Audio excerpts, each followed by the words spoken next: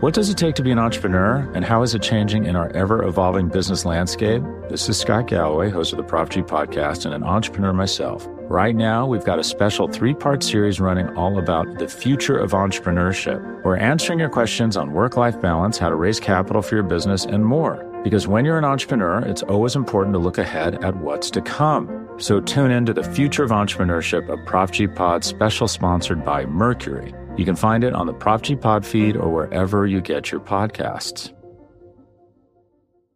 Hi, I'm former Buffalo Bills wide receiver Don Beebe, and you're listening to Nate and the Fellas on Circling the Wagons podcast on the Buffalo Rumblings Podcast Network. Because nobody circles the wagons like the Buffalo Bills. Go Bills. Where else would you rather be than right here, right now? Hey, hey, let's go Buffalo. Hey, hey, let's go Buffalo. The Bills make me wanna shout. Welcome to the Circling the Wagons podcast, a podcast discussing the Bills all year round with interviews, news, recaps, and insightful fan discussion. Here's your host and lifelong Bills fan, Nate. Hey Bills fans, what's up? Welcome to another episode of Circling the Wagons, a Buffalo Rumblings podcast. I'm your host, Nate. Thank you so much for joining us. What'd you guys think of that new intro for the podcast, by the way? Big shout out to former Bills wide receiver Don Beebe for helping us out and doing that for us. So we really appreciate it. But that's why he's the all-time leading wide receiver for the Buffalo Bills in franchise history, right? And no, you don't need to look up that stat. It's true, and that's what makes the podcast opening that much more special. And speaking of special, we have a great guest that I've been looking forward to having on our podcast ever since we started this venture back about 3 years ago. We are going to talk to none other than Bills beat reporter Joe Buscaglia of The Athletic. If you read Joe or have listened to Joe on WGR or his podcast, The Buffalo Beat, or followed his career as I have, you'll instantly realize that he's put a lot of thought and logic into everything he says and thinks. And this interview is no different. We discuss the beginning of Bills training camp, and our conversation ranges with everything from Sean McDermott sending the rookies home for virtual meetings after 5 positive COVID-19 tests. We discuss defensive tackle Star Lotulelei opting out of the 2020 season and its impact on not only on the field positionally, but also the salary cap and what we can expect with leftover money and what the actual money is left over.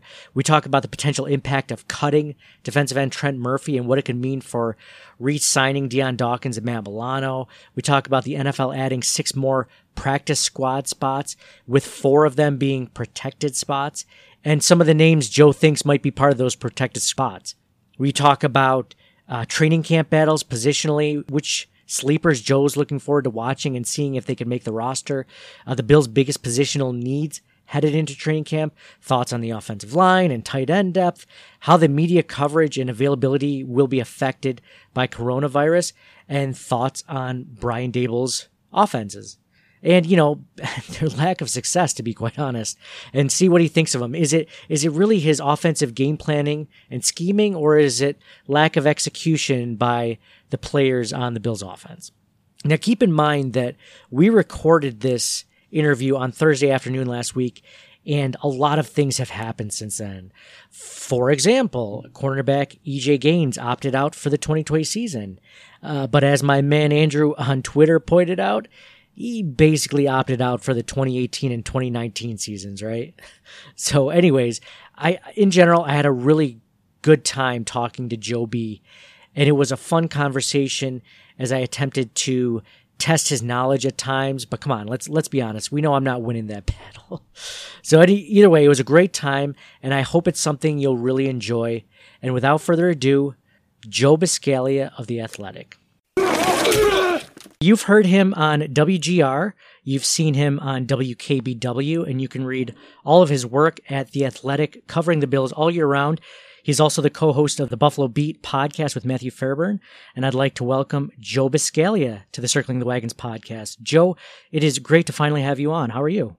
Yeah, I'm great. Thanks for having me on. This is, I'm sure we're going to have a lot of fun talking all of this stuff. I'm glad football is kind of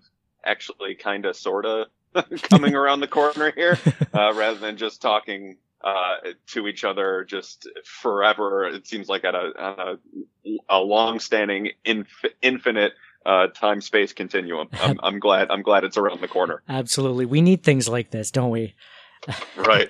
So if this was a normal training camp, I'd go right into asking you questions about fun things like training camp position battles and some sleepers that you can see making the roster. But unfortunately, this will not be a normal training camp because of COVID-19.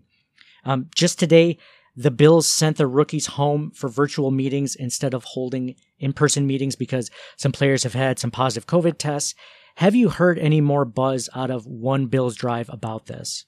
Well, no, just the 5 players that they added to the reserve COVID-19 list, which at this point are they had a couple of rookies in there. Dane Jackson is their only draft pick, the cornerback who was their 7th round pick out of Pittsburgh. He was just added to the list today. Perhaps one of the bigger names is Saran Neal, who has played some reps for the Bills. He was added today as well. He's a big special teams guy for them. But you know, I think they're just trying to be smart about it, trying to be a little bit proactive. And if you have a couple of rookies come through and you add 2 of them to that list, I think it's probably a rather smart idea by McDermott just to go, you know what, let's just take the guesswork out of it and go on from here and figure out and you know, continue to test these players, of course, but you know, just not take any chances, especially in the early stages when everyone's kind of coming back and then, you know, figuring it out and then go from there. But we've seen a lot of sports kind of have this as they've returned, where there's been a handful of tests or a handful of positive tests that have come back. And basically it's just needing time. And that's why this ramp up period is so important to the Bills, to the rest of the NFL, to make sure that they have a safe environment when they actually do get on the practice field in, you know, just a little bit before mid-August, and figuring out exactly what they need to do, who needs to quarantine, continue to test, and then go from there. So we've already seen some high-risk and low-risk players opt out of the NFL season, including Bills starting defensive tackle Star Lotulelei. Now, we're recording this on a Thursday, so anything can change by the time this episode gets published. But do you have any inkling that any other players may opt out from the Bills, or do you think this is all we'll see? I mean, no inkling right now. I mean, Lotulelei is the only name as of this taping, which is Thursday the 30th at 5. But other than that, I think we could see more, just because you're going to see more veterans start to get to the facilities as they go on. And another important deadline for this is whenever the NFLPA signs the revised collective bargaining agreement that has all of the provisions in there specific to the pandemic and COVID-19 testing and everything along those lines. So once that gets signed, then you have a week past that for all of these official opt-outs that have to come in. But you would anticipate that these players are going to get to their team facilities earlier than that. So I'm not going to say that there isn't going to be more. There just isn't any right now. And, you know, it was a sizable loss, I would say, for them to not have Star Lotulelei on their team. He's probably their best run defending defensive lineman on the team right now. But then again, he is only a 2-down player. So from there, you have to figure out how you move forward without him, what he does with the salary cap. It's interesting. The salary cap stuff is the most mind blowing of all of it. And I had to, you know, really ask about a billion different people. Like, okay, what actually is happening with the salary cap in terms of what gets added to this year, what gets pushed to next year? And, I just posted an article today about the Lotulelei stuff with the cap ramifications, and that's over at The Athletic if y'all want to check that out. But yeah, that's the most mind-numbing part. That's like the GIF where you see all of the different formulas around the guy's face. I think it's Zach Galifianakis, but yeah, that's basically what it is. Okay, wow. So, you mentioned Latulippe being, a 2-down player. I mean, should it worry Bills fans that he opted out, or should the depth at defensive tackle that Bean has created make fans feel more at ease overall? Yeah, it depends. I mean, he is their best run defender, and I know he's kind of an easy target for segments of the fan base, and I know a lot of people will go, that's fine, just cut him when he comes back. But the Bills love him, and they really believe in Latulippe and all of the work that he does, his selflessness as a player. I mean, he doesn't put up jaw-dropping stats or anything like that, but when he's on the field, the run defense is better because he takes on blockers. He takes on multiple blockers at times. He clears out space for people, and he falls on the sword for his teammates, so that way they have the room to wiggle around and to get to the ball carrier. He's not a perfect player. It's not like he's doing this incredibly every single play, but he is a good starting caliber player that they're going to miss. And now they have to figure out if they do have that depth, or specifically if they do have someone on their roster that can fill that role. I mean, there are a few names that I'm sure we'll talk about, but Harrison Phillips is the one that's on, I think, a lot of fans' minds just because he was a former draft pick, but he hasn't really shown the Bills that he can be a consistent enough run defender to this point in his career, and that might keep him at bay a little bit. And the other option might be Vernon Butler, who kind of splits between 3 technique and 1 technique, but is he more of a pass rusher or more of a run defender? So that they're going to have some questions that they need to answer once they get there. So you mentioned how the Bills will save some money in the salary cap. I mean, can you see them adding more depth at defensive tackle because of that, or maybe even any other position now that they have this money to play with? Well, it's kind of like fool's gold with that money, because by saving let's see, let me get the actual mark. I have it on a spreadsheet here. They're saving about $6.3 million, with Starr not being on the set, or as he opted out and pushed his contract down the road. But if they were to spend that $6.3 million, then that takes away that amount of money that they could have rolled over into next off season, and it's vital to roll over that type of cash or that type of cap room into next year, because nobody knows what the heck the salary cap maximum is going to look like next year. I know in that provision, or that revision that I talked about within the collective bargaining agreement, they set the absolute floor of the salary cap, I think, at like $175.9 million. But even if it's at that floor, that's still a good $25 million less than what they're working with right now. So the Bills are already kind of in a good spot to where I think they're around, maybe before the Latulippe thing, I think they were like maybe only 8 or 9 million over that figure. But even still, you need to get that in check. And so that way you don't want to spend up to that money just because you have it. It's the same reason why I am of the belief they should cut Trent Murphy, just because that could save them upwards of $7+ million that they could roll over to next season. And and this is important, not just to get yourself under the cap, but you have 2 key free agents coming up next year in Matt Milano and Deion Dawkins. So you want to position yourself in the best way possible. So I'm of the belief that NFL teams all across the league should be in cost cutting mode and should be bracing themselves for what could be a pretty bad cap situation next year, and making sure that they're not caught losing players that they didn't want to lose. Speaking of whipping boys, Trent Murphy is definitely one of those players on the team. And you said if they cut him, they save all of that money.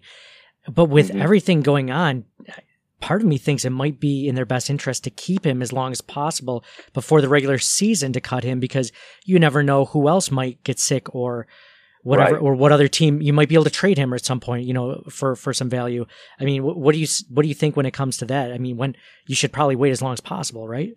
Yeah, absolutely. I mean, you don't want to put your team in any bad situation, because at the end of the day, they still want to win this year, and they have a really good roster to do just that in this upcoming season. So it's not a cut Trent Murphy now sort of thing. It's a play the game, see how it kind of goes along, see if there are injuries, if there are positive tests, or whatever ends up happening down the line, but they need to make sure that they have themselves covered as much as they can. And that way, if it comes down to the final cutdown day and you have 8 off defensive linemen that you feel like, okay, they're in a good spot. They've had negative tests. They're good in this respect. We don't feel like our depth is going to really suffer without having Trent Murphy on there. Then that's the point in which you release him. But that $7+ million is a huge chunk that could go toward a new contract for Milano or Deion Dawkins. So even if they suffer some injuries or some positive COVID tests along that defensive line, if it were me, I would hang on to someone like Mike Love before I would hang on to Trent Murphy to be my 4th rotational defensive end, just because he's cheaper. He's younger, and you can save all that money, because at the end of the day, for me, and this is just me talking, not to what I think the Bills might do, but if you are just keeping Trent Murphy to be your 4th defensive end and it ends up costing you Matt Milano in the long run, then that to me is not worth it at all. So that's why I would continue to kind of churn it out and to save that space. Okay, great. Well, you sold me, Joe. So that's I don't know what that if that matters, but let's absolutely it does.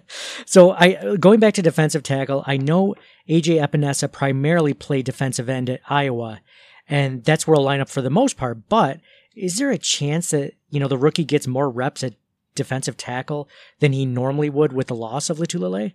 I think the guy that could be on the move more is Jefferson. Honestly, because he has more of a background in flipping between 3 technique defensive tackle to 5 technique defensive end to 6 technique defensive end, which is what the Bills utilize, that 6 technique in their 4-3 looks. So I think he would be the guy.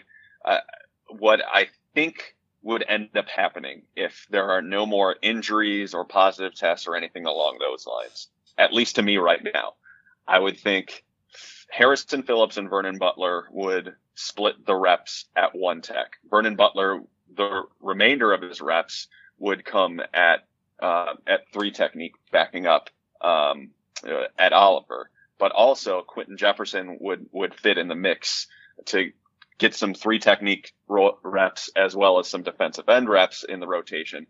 And then just to get him in there, I think Daryl Johnson would be that 8th defensive lineman, at least for me, just because he's a young guy. He showed some potential last year in the preseason.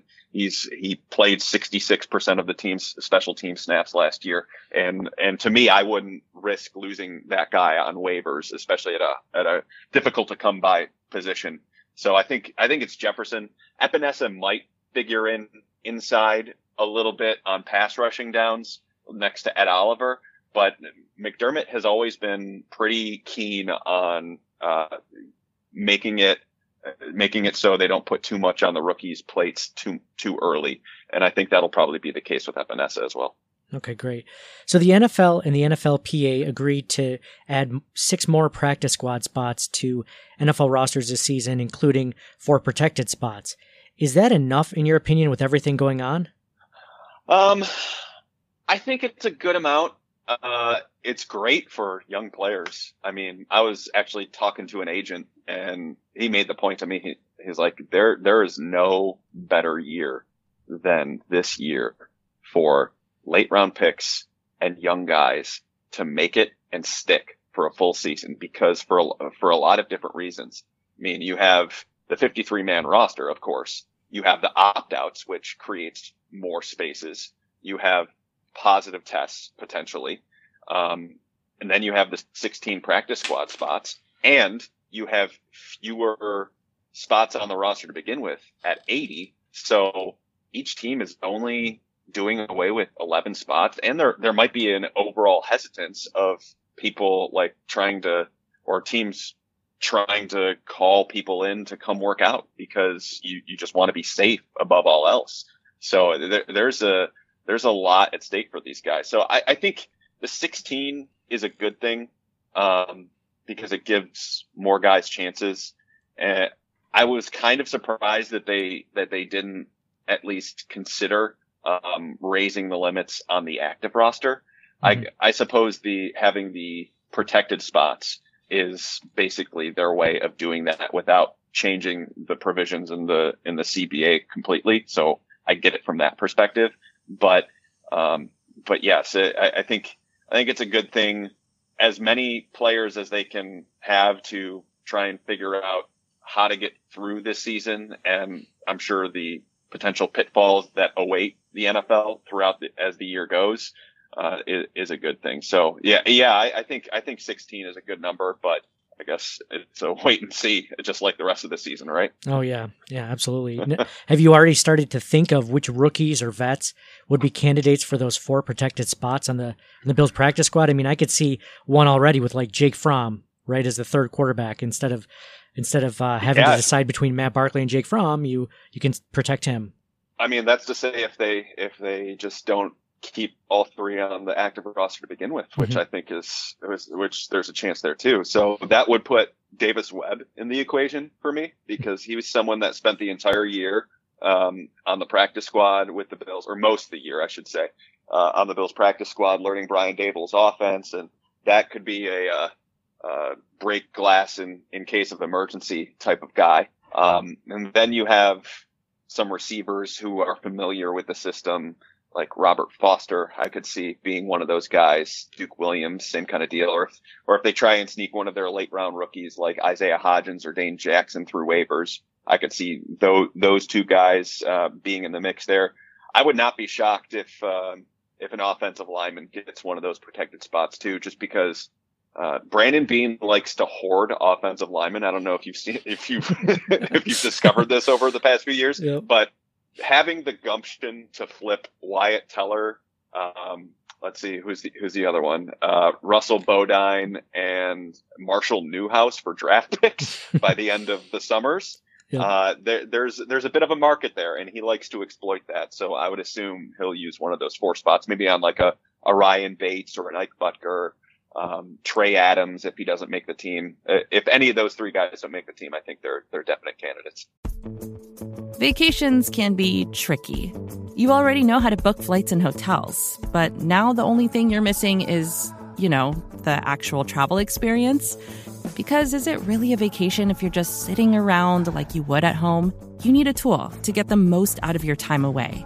That's where Viator steps in. You can book guided tours, activities, excursions, and more in one place to make your trip truly unforgettable. Viator has over 300,000 travel experiences to choose from. Everything from simple tours to extreme adventures and all the niche, interesting stuff in between. So you can plan something that everyone you're traveling with will enjoy. Real traveler reviews give the inside scoop from people who already been on the experiences you're considering, so you can plan with confidence. Free cancellation helps you plan for the unexpected. And 24/7 customer support means you can travel worry-free. Download the Viator app now and use code Viator10 for 10% off your first booking in the app. Find travel experiences for you. Do more with Viator. What does it take to be an entrepreneur, and how is it changing in our ever-evolving business landscape? This is Scott Galloway, host of the Prop G podcast and an entrepreneur myself. Right now, we've got a special 3-part series running all about the future of entrepreneurship. We're answering your questions on work-life balance, how to raise capital for your business, and more. Because when you're an entrepreneur, it's always important to look ahead at what's to come. So tune in to the Future of Entrepreneurship, a Prop G pod special sponsored by Mercury. You can find it on the Prop G pod feed or wherever you get your podcasts. Okay, great. So, all right, Joe, so let's pretend that COVID-19 isn't the biggest headline right now. This is a normal training camp. What's one positional battle in training camp that you'll be watching closely? Man, I think it would probably just from a positional like roster battle standpoint, I think wide receiver super compelling just because they actually have depth this year. and they have legitimate players that are going to be released by the end of it all. You have 4 players who I think are locks, which are, obviously the top 3: Stephon Diggs, John Brown, Cole Beasley. Gabriel Davis is a 4th round pick. They're not going to cut him unless he's just absolutely horrible, and even if he's absolutely horrible, they still probably wouldn't cut him. Andre Roberts is close to a lock for me just because they really liked him as a return man last year. And so that would make it 5. And then the question becomes, okay, what happens? Do they keep 6, or do they try and figure out a position where they can keep a 7th, and kind of skimp on another position elsewhere? So then that becomes the Robert Foster, Isaiah Hodgins, Isaiah McKenzie, Duke Williams question. If it were me, I think they probably keep 6 and choose 1 out of those 4 guys, probably with Foster and Duke Williams on the outside looking in. And then it comes down to Isaiah McKenzie against Isaiah Hodgins.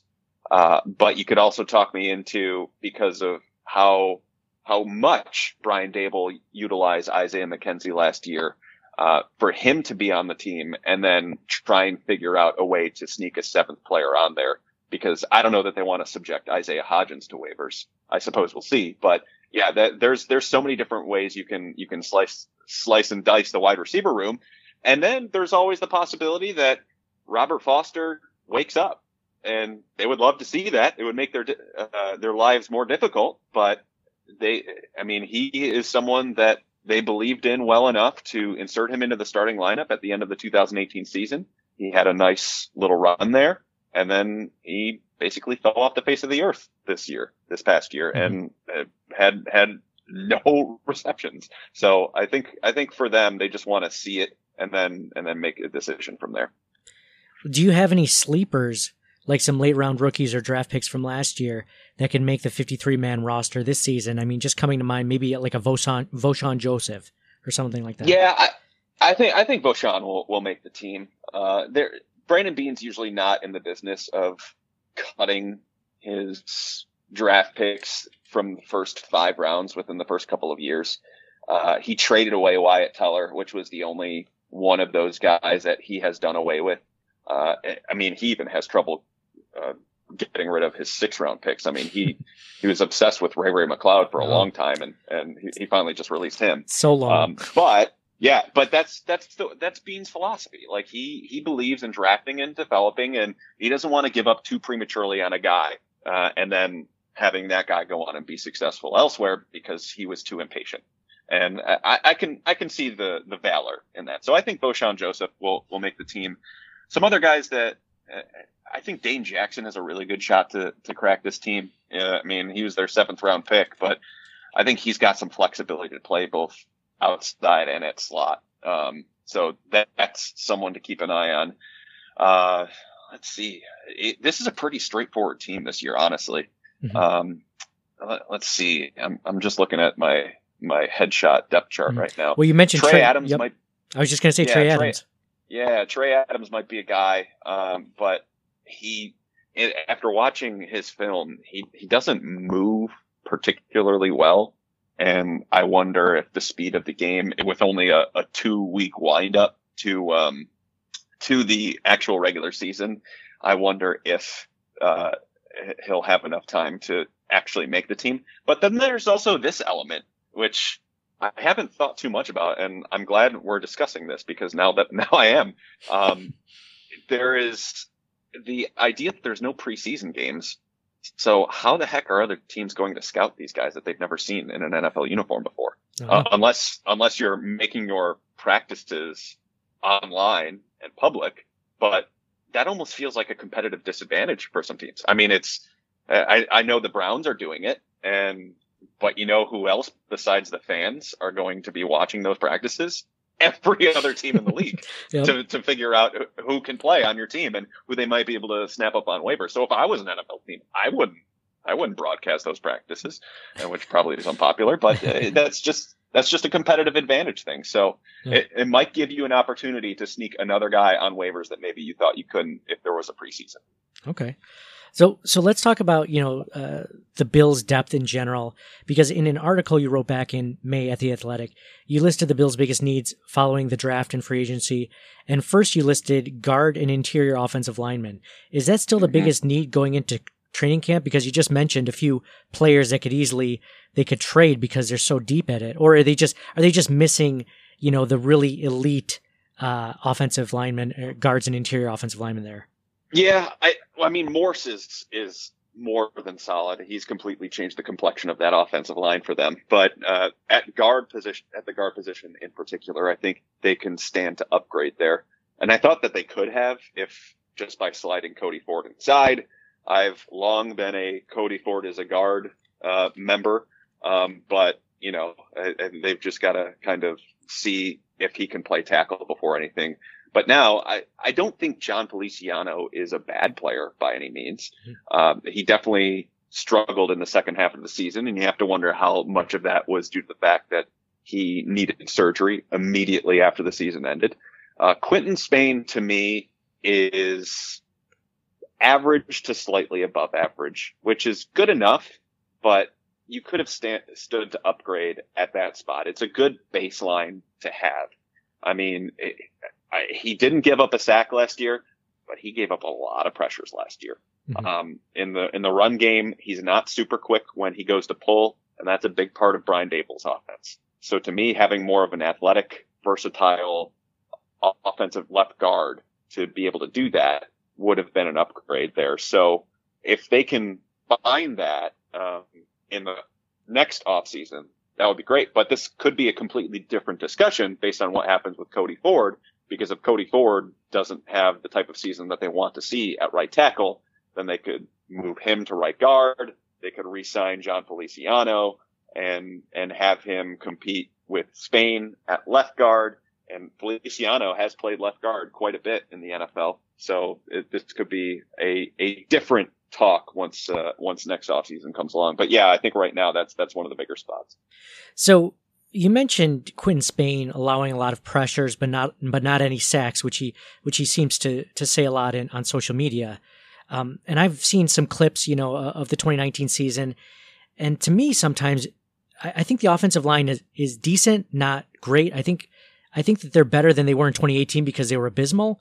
So sometimes we think that they're really good, but really they're just better than terrible. Right. But I think sometimes it appears Josh Allen makes that offensive line look better than it really is. You watch a lot of tape. Do you ever get that feeling as well? Yeah, perfect assessment, honestly. I mean, that's it to a T. I mean, it couldn't have gotten much worse along the offensive line. If they didn't have Deion Dawkins to kind of steady the ship, and he wasn't even good in 2018. He was like average to slightly above average and sometimes below average. If they didn't have him, that might have been one of the worst offensive lines I've ever seen.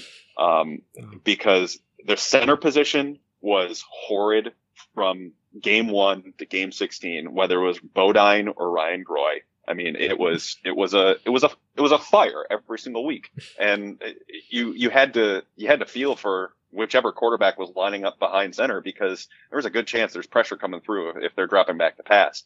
Then the guard play was not great. I think Jordan Mills was still starting at that point. I don't even remember that's how long ago it was. It feels anyway, but they have upgraded at most spots. The right tackle is probably still on par to where it was in 2018, but they have the potential for growth with Cody Ford there. But the guard play is better. I mean, Deion Dawkins was a borderline star to me this year, this past season. He made such a jump in my mind, and that's why they need to do everything they can to re-sign him, at least in my view. And of course, Mitch Morse was huge to them. But to your point, which is the right one, just because it was better doesn't mean it was great. A lot of times it was average, and that's why I'm talking about the guard play as much as I am. Like Quinton Spain, good enough, good baseline starter. Can you do better? Yep. Can you do worse? Yep. Do you want to do better? Absolutely you do. Mm-hmm. So that's why I think the offensive line play might become a little bit more of a focal point for folks this year, because now we're removed from 2018. And I think there's going to be a little bit more pressure on that offensive line to be above the standard of suck that they were in 2018.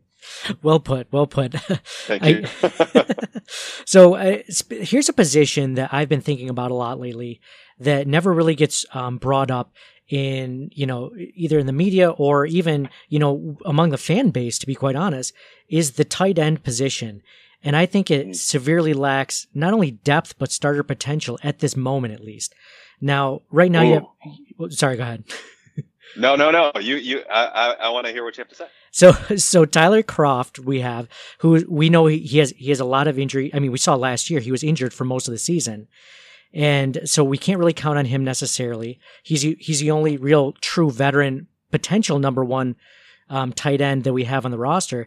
Next, you have Dawson Knox, who's very athletically gifted, but super raw. He had lots of drop issues last season and only started playing tight end in college, which he didn't get a lot of receptions in college. So, I mean, you're talking about a position that traditionally takes several years in the NFL to acclimate to. So I don't know how much we can truly expect from Dawson Knox in year number 2.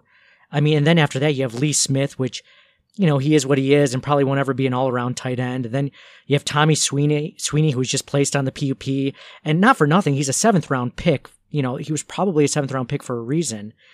And then you have Jason Kroom, who has also had injury issues, and he's buried on the depth chart. And, I don't know if he'll ever be a 2nd or 3rd string tight end at this point. I mean, do you see it the way I see it, or are you more optimistic about the position group as a whole? I am more optimistic about the top of the position group. I think Lee Smith is fine, just as a blocking tight end, essentially a 6th offensive lineman anytime he trots out onto the field. I think the penalty problems that everyone kind of like, why is he taking so many penalties? It was an anomaly of a season for him in penalties. And I would expect him to have a regression to the mean of, 2 to 3 penalties next year. Based on how often he's actually on the field. The Kroft one is a good point. I mean, he's been struggling with injuries a lot over the past few years, and he's nothing more than a backup level tight end. But the one big area I'll disagree is with Dawson Knox, because when you go and watch the things that he can do on a field, you're like, okay, there are not a lot of tight end prospects or tight ends, young tight ends, that have the all around abilities and potential that he flashes. And of course they are flashes, and he has to become more consistent. You pointed out he has those drops. He needs to get those out of his system. The concentration drops cannot be a part of his game by any stretch of the imagination. However, the reason why I am so bullish on Dawson Knox and why I think he's not getting nearly the amount of publicity that he should, even in the fantasy football community, I've got a few woe stats for you. Last year, 13 of Dawson Knox's 28 receptions went for 15 yards or more. 7 of those went for 20 yards or more. Of the tight ends in the NFL with at least 15 catches last season, he averaged 13.99 yards per catch, which was the 3rd highest in the league. He gained 37% of his 388 yards after the catch, which was around the same clip as guys like Austin Hooper, Mark Andrews, Travis Kelce, and Zach Ertz. So not to say that he's going to extrapolate this into once he gets more opportunities, but this is also a player that was only on the field 60% of offensive snaps last year. So if that goes up, especially with more chances, ideally, if Stephon Diggs is attracting attention from the opposing defense, there are going to be more opportunities on the field for him. And Josh Allen also likes throwing to his tight ends. We've seen that over the last couple of seasons. Plus, Knox can stay on the field because he's already an above average blocker, so he can be a 3-down guy. I am quite optimistic about Dawson Knox's potential. I think he could develop into one of the better tight ends that have come through Buffalo, but he's not a finished product just yet. There are flashes. He needs to improve upon them. And if he does, they might be onto something. Okay, great. Well, you know what? I can see that. I'm really hoping that this is a big jump for him in this in season number 2, and I hope that nobody from my fantasy football league is listening to this podcast because I've totally taken him in the draft now. So let's go into the media in general. I mean, everyone talks about how coronavirus is affecting the players and training camp, but no one discusses the media like yourself and how it will affect you covering the team. I mean, the media is really sometimes the only connection that us fans have to the coaching staff, front office, and players. Could you let the listeners know what will change for you this coming camp compared to other previous training camps? Well, what will change are a few different things. One, I cannot walk inside the building at One Bills Drive at any point in time. The only practices I will be allowed to attend during training camp will be ones that are held outdoors. So I'm very much keeping my fingers crossed for good weather every single practice day. Other than that, in years past, we have been able to roam the sidelines and pretty much go walk wherever we want, just as long as we're like not on the field or anything like that. Now we're going to be confined to a specific spot. So I need to make sure to order a pair of binoculars from Amazon before training camp gets going. But other than that, there are no in-person interviews of any kind. And so all of those will be conducted on Zoom or via phone call, things of that nature. So that kind of rapport that you get from having a face-to-face conversation with a player, that's going to be a challenge because you're going to have a computer screen in front of you, and there's going to be a very obvious disconnect there, just because you're not getting the nonverbal cues from the other person, to where you might get someone to open up or have a more open line of communication. So that part of it changes a little bit. But in terms of training camp practices, I mean, I was kind of talking about this with my editor. This might be the most heavily anticipated training camp going, because there isn't a preseason. And a lot of times when you have a preseason game, like the first week or so of training camp, every fan all in, reading every single word that they can about the team. And once the first preseason game hits and fans start to see the team, I mean, they still go back and read training camp recaps and everything along those lines and observations, but it's not quite the same. This year, there's no preseason game. There's like a shroud of secrecy over what training camp will be this year. So I would argue that makes my job in trying to bring to the fans what is going on at practice and everything that encapsulates that more important this summer than ever. So because there's going to be such a push for any and all information about this team. And so I'm actually really looking forward to that once we actually get out there. Okay, great. Well, what about the future? I mean, normally the media travels with the team to and from away games. Will you be traveling to away games? Do you even want to? Do you have any idea yet? That's a fair question. And no, I don't. I have no idea. I think we have to wait for word from the Bills, from the NFL. My anticipation would be probably not travel, especially if they wind up doing something along the lines of flying in day of game, flying out night of game. I mean, what is the purpose of being at the games if there are no in-person interviews, anything along those lines? Everything's just kind of done over Zoom. I suppose if you're like a TV station and you want like on the field highlights or something like that, that could be an avenue. But is it necessary travel? Would it be doing it at the risk of people's safety, things like that? So that's something that I think every media organization has to consider. I think the NFL is considering, and I'm sure once we get closer to the actual season, we'll start to hear more protocols, because quite honestly, I mean, I know you're probably doing it with your job. Everybody listening is probably doing it with their job. It's just to figure it out as you go. And because no one really knows what the next month holds, what the next week holds. So you just have to kind of be fluid and be respectful, be safe, everything along those lines, and then figure it out as you go. So true. So true. Well, this will be my last specific question about the Bills. And I wanted to ask your opinion on Brian Daboll, because I know Josh and a lot of the other players, they love Brian Daboll as a coach. They talk about him as Dave's, and they've got nothing but glowing remarks for, their offensive coordinator. But in your film study, do you believe that the offense's lack of success since he's been here, and I'm just going by statistics as far as points for and yardage and stuff like that, where he's in the bottom half of the league, is the offense's lack of success since he's been here attributed to his game planning or lack of execution by players, or both? I think lack of execution takes a big chunk of this, and it should, because in 2018 he just didn't have the people that he needed to be a remotely successful offense. I mean, start with that offensive line we were talking about a few minutes ago. I mean, that's as much of a detractor to offensive success than anything. Then last year, there were still a lot of moving pieces where they were trying to figure it out. It was basically a brand new offense last year. And I felt in November and certainly a little bit into December, they started to hit their stride when they put a heavy emphasis on Devin Singletary and the 11 personnel.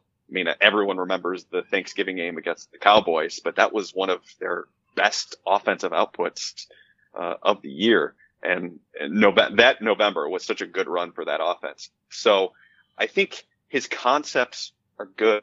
The way that he studies opponents is really good. And I don't think gets enough credit. A lot of times they just haven't had the players capable of executing the game plans that they needed to. But you see Daboll do stuff that not a lot of offensive coordinators do, which, sometimes you see offensive coordinators get into one personnel grouping, or, they go 3 wide receiver, 1 running back, 1 tight end, and then that's what they're in for the majority of the game. But Daboll, a lot of times, he will switch it up wholesale and do like hockey style changes where he's got 5 new skill players, or 4 to 5 new skill players in from snap to snap. And I know because during the games I'm psychotic and I track snap counts. So, and he makes it a hell of a time on me from snap to snap during some games. So I think his concepts are good. The way he studies film is good, and identifying weaknesses of teams. I do think sometimes he tries to, he overthinks it, in specific situations, but, I think a lot of that is still trying to figure himself as a play caller with this quarterback and this offensive group. So, I think Daboll is a solid offensive coordinator. Do they need a jump in production this year? Absolutely they do. And he's going to take that head on. But, I was not in camp. They should get rid of Brian Daboll. I think he's promising, and he has specific things that he does that I think are good from a theoretical standpoint. Now it's just about the execution from a week to week basis. So I didn't mention this before, but this was an interview that I'm splitting into 2 parts. The first part was relevant specifically to training camp and everything to get you ready for that opening up this week. The second part, which I'll release next week, was inspired by the Nick and Nolan podcast. When they were in Buffalo last summer, they visited with several different Bills media members like Marcel Louis-Jacques, Matt Perino, and Tim Graham, and talked about their careers in journalism and other facets of their lives that, they weren't really specifically having to do with the Bills. So the Dan and Buckets podcast had Joe on right after the draft, and even though I mentioned that I followed Joe since he was on WGR, they asked a lot of questions that I honestly didn't know about Joe. And a lot of you may know that he grew up in Buffalo and went to St. Francis High School and graduated from Buff State, but he grew up a Bills fan. Right. I mean, didn't he? But what about going from WKBW to The Athletic? What was the driving force there? I mean, what's it like being called out by Bills players in interviews and over social media for the articles you've written? I mean, actually, our own Bruce exclusive would know a little bit about that. But, we get into some really fun topics, personal topics with Joe B. So please check that out next week while we're on vacation from the podcast. So we'll talk to you a couple weeks after that. But if for some reason you aren't following Joe Buscaglia on Twitter, please find him at Joe Buscaglia. Buscaglia is spelled Buscaglia. His podcast is The Buffalo Beat, and it's available everywhere. It's with Matthew Fairburn, and it's a must listen for all Bills fans out there. We've had Matthew on several times, and we just loved his our conversations with him as well. But we are going to do a giveaway this podcast. We haven't done that in a while, and it's about darn time. You know what I'm saying? Like, so if you're new to our podcast, or you haven't been listening since last season, we try to do giveaways during the season. And really, the season is almost here, right? I mean, we're hoping it's almost here. The season is almost here. And the one thing we're giving away that we've been trying to give away since last season, earlier in the season, is this Donovan McNabb signed football. So first question you probably have if you're new to the podcast is, how do you win one of these things? Because, this is a signed Donovan McNabb football, but we also have some Bills jerseys available, some mini signed footballs, some signed helmets, and there's a lot of different things. We're actually going to do a giveaway this week with a partner of ours that we met over Twitter. And so if you're not following us on Twitter at CTW Pod, like Circling the Wagons Pod, please follow us there, and you'll find out about that this week. And it is a really cool jersey. I mean, it's one that we don't have in stock, and it's probably one of the, if not the most premier jersey out there to buy as a Bills fan. It's probably number one or number two. So you'll have to check us out on Twitter for that. But if you're wondering how you can get into the running for any of the giveaways we're going to do on our podcast, there's a couple of things. First thing you have to do is leave us a review on Apple Podcasts. In your review, somewhere on Apple Podcasts, just mention CTW Pod or Circling the Wagons Podcast, somewhere in that. Now, you feel free for sure to mention any of the other podcasts on our great network, because they're all doing a tremendous job. We just added the Buff Hub this past weekend. Steve does an amazing job. You obviously have Believe, the Bruce Exclusive, Breaking Buffalo Rumblings with Anthony, Rumblings Q&A with Matt. There's just a lot of great talent on this podcast. Part of me wonders how I got on there, but so write us in a review. Just mention us somewhere along there, and you're automatically entered into a running for one of these items. And the other thing is, if we do announce you, you have to listen to find out if you won, because if you don't respond to me via email, via Twitter or Instagram or Facebook, then it goes on to the next week, and then another person gets a chance to win it. But if part of you is wondering, well, I don't really care about a Donovan McNabb signed football, that's okay, because you can win this one and then still win later on. You'll never be taken out of the running as long as we're doing giveaways, which we're going to be doing giveaways throughout the entire season. So please make sure you're part of that. Leave us a review if you could through Apple Podcasts. And like I said, this Donovan McNabb signed football giveaway is from our friends at Del Lago Casino and Resort. Looking forward to hopefully visiting them sometime this season, if things clear up a little bit. But the winner for this item is Boozy Bills Babe. So she had her review handle is Boozy Bills Babe. So please message us either through Facebook, Instagram, Twitter, email us ctwpod@gmail.com, and we will send that item out to you guys. So, like I mentioned before, we have more giveaways now that the season can finally be seen over the horizon. Make sure to check out our TeePublic store for all Bills designs on face coverings and masks, t-shirts, tank tops, maybe even hoodies. Maybe you're thinking about hoodie weather already. That's at teepublic.com/stores/CTWpod. And like I mentioned, we have OJ Simpson designs. We have a Josh Allen jumping over the haters design, which is our most popular. We have a Sean McDermott Trust the Process design, which is very popular as well. All of our Circling the Wagons or Circle the Wagons logos that we have on there, you can find there. We're working with a number of different artists within TeePublic to share their designs on our store, so you can purchase all of their stuff on our store as well and find their cool designs on our store. Well, again, check all those designs out. Let us know what you think. Someone actually messaged me over Facebook and was like, "Hey, just so you know, the Circling the Wagons iPhone cover design actually goes into the camera. So could you move that down? I said, I had no idea. Like, I thought it was fine. So I went into the TeePublic side, I went to the designer portal, and I moved down the logo so that it wasn't covering the camera. I think it was either the Circling the Wagons podcast logo or the Trust the Process. I can't remember. But anyway, check those out again, teepublic.com/stores/CTWpod. If you have any questions about training camp that you'd like to discuss on the podcast, please DM us over Twitter, Facebook, or Instagram. We are on every social media platform at CTWpod, like Circling the Wagons Pod, or you can email us at ctwpod@gmail.com. We have a ton of questions to answer already when we get back from vacation, but if you have a better question, then I'll just throw out one of those crappy ones, okay? How does that sound? Sound good? So for me, Nate, thanks again to the amazing Joe Buscaglia for coming on and talking with us. Go Bills. Have a great week. I look forward to talking with you in a couple weeks after part 2 of our Joe B interview. See ya.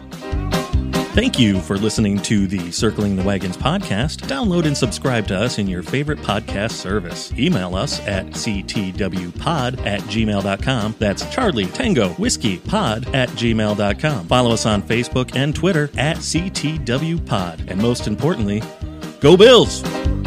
Nobody circles the wagons like the Buffalo Bills. What does it take to be an entrepreneur, and how is it changing in our ever-evolving business landscape? This is Scott Galloway, host of the Prop G podcast and an entrepreneur myself. Right now, we've got a special 3-part series running all about the future of entrepreneurship. We're answering your questions on work-life balance, how to raise capital for your business, and more. Because when you're an entrepreneur, it's always important to look ahead at what's to come. So tune in to the Future of Entrepreneurship, a Prop G pod special sponsored by Mercury. You can find it on the Prop G Pod feed or wherever you get your podcasts.